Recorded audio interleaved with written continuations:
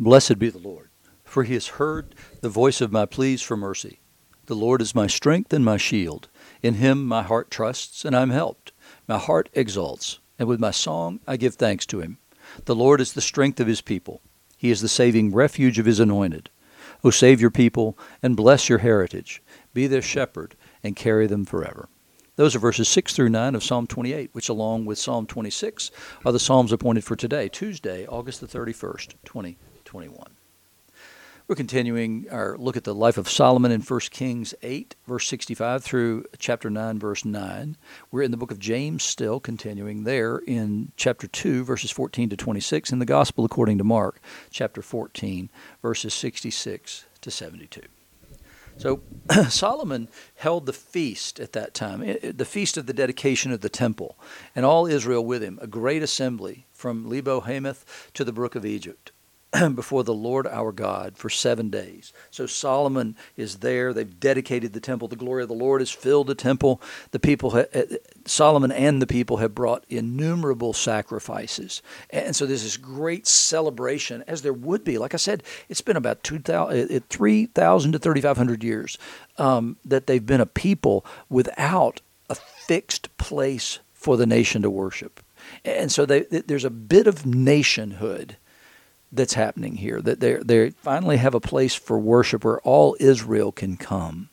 There's a place of their own. They're not just scattered tribes around a land. There's a place that's the city of God.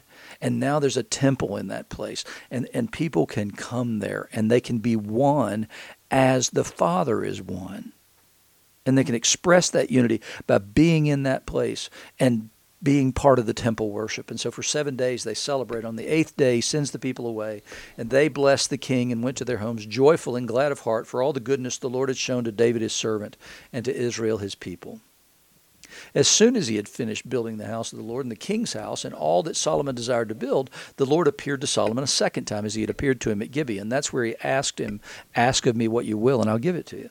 And that's when he asked for wisdom. So the Lord said to him, "I've heard your prayer and your plea, which you've made before me. I've consecrated this house that you've built by putting my name there forever. My eyes and my heart will be there for all time." So the eyes see, right? So the eyes see the people. They see the eyes of God see what God's people are doing. So that could be interpreted as judgment, because you don't just see without in this situation, right? I mean, I can see a lot of things, but if I see my children do something, then I care. I'm making a judgment on what they're doing. But if I see other people, I don't have to care as much. But these are God's people, so his eyes are on his people, but also his heart. So you got judgment and mercy there at the same time. As for you, if you'll walk before me as David your father walked, with integrity of heart and uprightness, doing according to all that I've commanded you and keeping my statutes and my rules, then I will establish your royal throne over Israel forever. As I promised David your father, saying, you shall not lack a man on the throne of Israel. But if you turn aside from following me, you or your children, and don't keep my commandments and my statutes that I've set before you, but go and serve other gods and worship them, then I'll cut off Israel from the land I've given them. And the house that I've consecrated for my name, I will cast out of my sight. And Israel will become a proverb and a byword among all peoples. And this house will become a heap of ruins. I mean, can you imagine having just finished building that temple, seeing the glory of the Lord fill the temple, hearing the worship of all the people of Israel who have gathered in Jerusalem for the dedication for 7 days, and then having God say, if, as glorious as this is, if you or your children's children fail to do all that I've commanded, and you don't keep my commandments, and you go after other gods, I will remove my presence from this place, and it'll become a house of ruins, and Israel will be gone as well. That's the fear of God personified right there, which is to say, if you do everything I've told you to do, then this is going to go hunky-dory. But if you don't, and you turn after other gods, it's done. The entire experiment is done. So as glorious as this place is, that's not the important thing. The important thing is keeping my commandments and statutes and serving me and worshiping me. It's the way to keep yourself safe. It's a way to keep yourself in the favor of the God of creation. Just don't go after other gods and do the stuff that I've told you to do, and don't do the stuff I told you not to do. And that's all it is. It's as simple as that. And he says, if that happens, everyone passing by it will be astonished and will hiss, and they will say, why has the Lord done this to this land and to this house? Then they'll say, because they abandoned the Lord their God, who brought their fathers out of the land of Egypt and laid hold on other gods and worshipped them and served them. Therefore, the Lord has brought all this disaster on them. He says, it's not going to be tricky. It's not going to be about my failure. It's going to be about your failure. And the whole world will know that it's your failure. It's the same thing as in creation, right? I mean, God creates this wonderful and perfect creation, and now it is what it is. And people, yet even still, people ask, so what kind of God does that? Well, the kind of God that gives us liberty and gives us freedom, and we mess it up. We don't have the world that God made. We have the world we made because of sin, not because of Adam and Eve's sin, but because of our sin. Their sin caused a certain kind of alienation. Cain's sin caused a different kind of an alienation, and then we just go from there. And we get to the place where God has to alienate people from the land completely and wipe it out in the flood because the only intention of man's heart was only evil all the time. I mean, it's not a long jump, frankly. We're there. I don't know what we could possibly not be doing that the people at the time of Noah did. Because we have scientific ways of doing stuff they couldn't even think about. And so that's the word. And it's a word for America today, too. And we, God's people, have to own that. We've failed. We have absolutely failed. This culture's gone. I mean, we're standing on the wrong side of this right now. We are definitely in the distinct minority. And the more you try and follow him, the more in the minority you are. I mean, there's a cultural Christianity that's semi-acceptable at the moment. But if that's all you got, then you really don't have anything. And so we've got to be bolder now. This is not a time to retreat and go hide. It's a time to boldly proclaim. And we're in the place where Peter is here in this gospel lesson. In Mark, Peter was below in the courtyard, below where the trial's going on is up.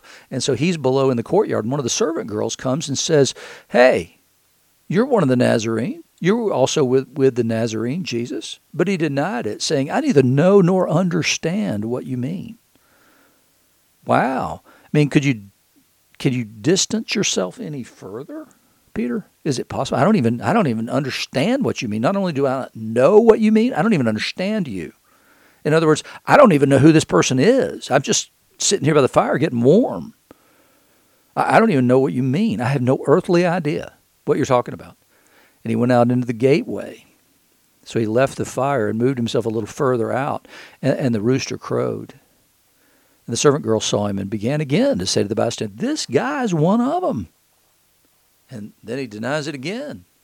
And after a little while, the bystanders also said to Peter, certainly you're one of them, for you're a Galilean. But he began to invoke a curse on himself and began to swear, I don't know this man of whom you speak. And immediately the rooster crowed a second time. And Peter remembered how Jesus had said to him, behold, before the rooster crows twice, you will deny me 3 times. And he broke down and he wept. I mean, what do you even say? Why is he there? Why had he come? Why did he go to this place? Why did he follow Jesus from a distance and then show up here in the courtyard of the high priest? Why was he there? When the pressure was on, Peter wanted to distance himself from Jesus. When they were out in the field, when they were out and Jesus was doing great things and the crowds were coming to him and everything else, Peter basked in the limelight. But now, when it's hard, when it's no longer popular to know Jesus, when you came into town before Palm Sunday, Peter. You were right there, man. You were lapping it up. You loved the adulation of that. But here now, less than a week later, you don't know him. Don't know him at all. Unbelievable. It's what's going to happen. It's what is happening. It's what's happening. It's no longer popular. It's no longer even acceptable in some ways to proclaim the gospel and to say that Jesus is the way, the truth, and the life, and no man comes to the Father but by him. That's not popular anymore. In fact, it'll get you into trouble. It might even get you on into a Homeland Security watch list for you to say there's only one way, and that's Jesus. It's going to get worse before it gets better. That's just a warning, and it's just the truth. So, pray. Which is exactly what Jesus told Peter to do. Satan wants to sift you like wheat, but pray that it might not happen. And so we need to pray. We need to be strong in the Word. We need to be strong in prayer. We need to be rooted deeply in Him. We need to abide in Him like we've never done in our entire lives. And we need to take heart and be strong and courageous and be of good cheer. Be joyful always, is what Paul would say in these circumstances. But that's exactly the issue, is that nope, now it's harder. And I think there are going to be many, many churches that are going to be emptied, and they're going to be converted for other uses, just like they've been in Britain for the last 20 years. I think we're looking at that same thing here in the United States as people turn further and further away and are reprogrammed. In this James passage, and see, this is why it's important for us to do as well as believe, is because if it's who we are, then it changes everything. If it's just what we believe, we can change that without anybody even knowing it. Listen to this. What good is it, my brothers, if someone says he has faith but doesn't have works? Can that faith save him? What does that faith even mean? If a brother or sister is poorly clothed and lacking in daily food, and one of you says to him, "Go in peace, be warm and filled," without giving them the things they need for the body, what good is that? So also faith by itself, if it doesn't have works, is dead. If I told you yesterday that it was my anniversary, and so I tell Suzanne I love her on a regular basis, at least a few times a day. But if I belittled her, berated her, beat her, and had affairs with other women, and just continued to say I love you, would she have any reason to believe me? I mean, that's the thing, and that's sort of like the way that we should look at this, is that our lives are a testimony to whether or not we love the Lord, or do we love other stuff? And that's the issue, is always not just, the issue has never been you just believe. I mean, that's never been the case. I'm saved by that faith. Yes, I am. But that faith is supposed to lead me not just to justification, but also to sanctification, because now I'm to be a living testimony and a living sacrifice, Paul says, to Jesus and to the power of Christ working through me. He says, well, somebody will say, you have faith and I have works. Show me your faith apart from your works, and I'll show you my faith by my works. It's impossible if you're not doing anything, if your life bears no witness to your faith, then you don't have faith, is what James is saying here. You believe that God is one. You do well. Even the demons believe and shudder. I mean, he's saying you don't even shudder. You don't even understand that truth as well as the demons do. They understand that if God is one, then oh my goodness, is He powerful. He says, yeah, you believe that and do well, but the demons believe it too, but they shudder at the implications of that belief. He says, do you want to be shown, you foolish person, that faith apart from works is useless? Yes, go ahead. Were not Abraham, our father, justified by works when he offered up his son Isaac on the altar? Didn't he have to actually do what God told him to do?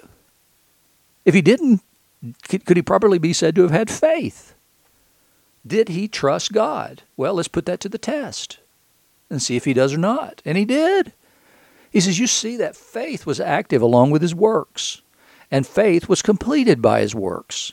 And the scripture was fulfilled. It says Abraham believed God, and it was counted to him as righteousness, and he was called a friend of God. The fact that he believed is proven by taking his son up on Mount Moriah. You see that a person is justified by works and not by faith alone. And he's not saying that anything apart from faith is even good, and you can't be justified by anything you do apart from faith. But if you have faith, you'll do what God commands. You'll do what God asks. You will extend yourself in love for that neighbor. You won't just say, I love you, and move on with life and treat that person poorly. And you treat them poorly by failing to provide whatever it is you're able to provide. And that's the whole of James's argument. In the same way, was not also Rahab the prostitute justified by works when she received the messengers and sent them out by another way? She got the reward, the salvation of herself and her family, and then appears in the Davidic line, because she did something.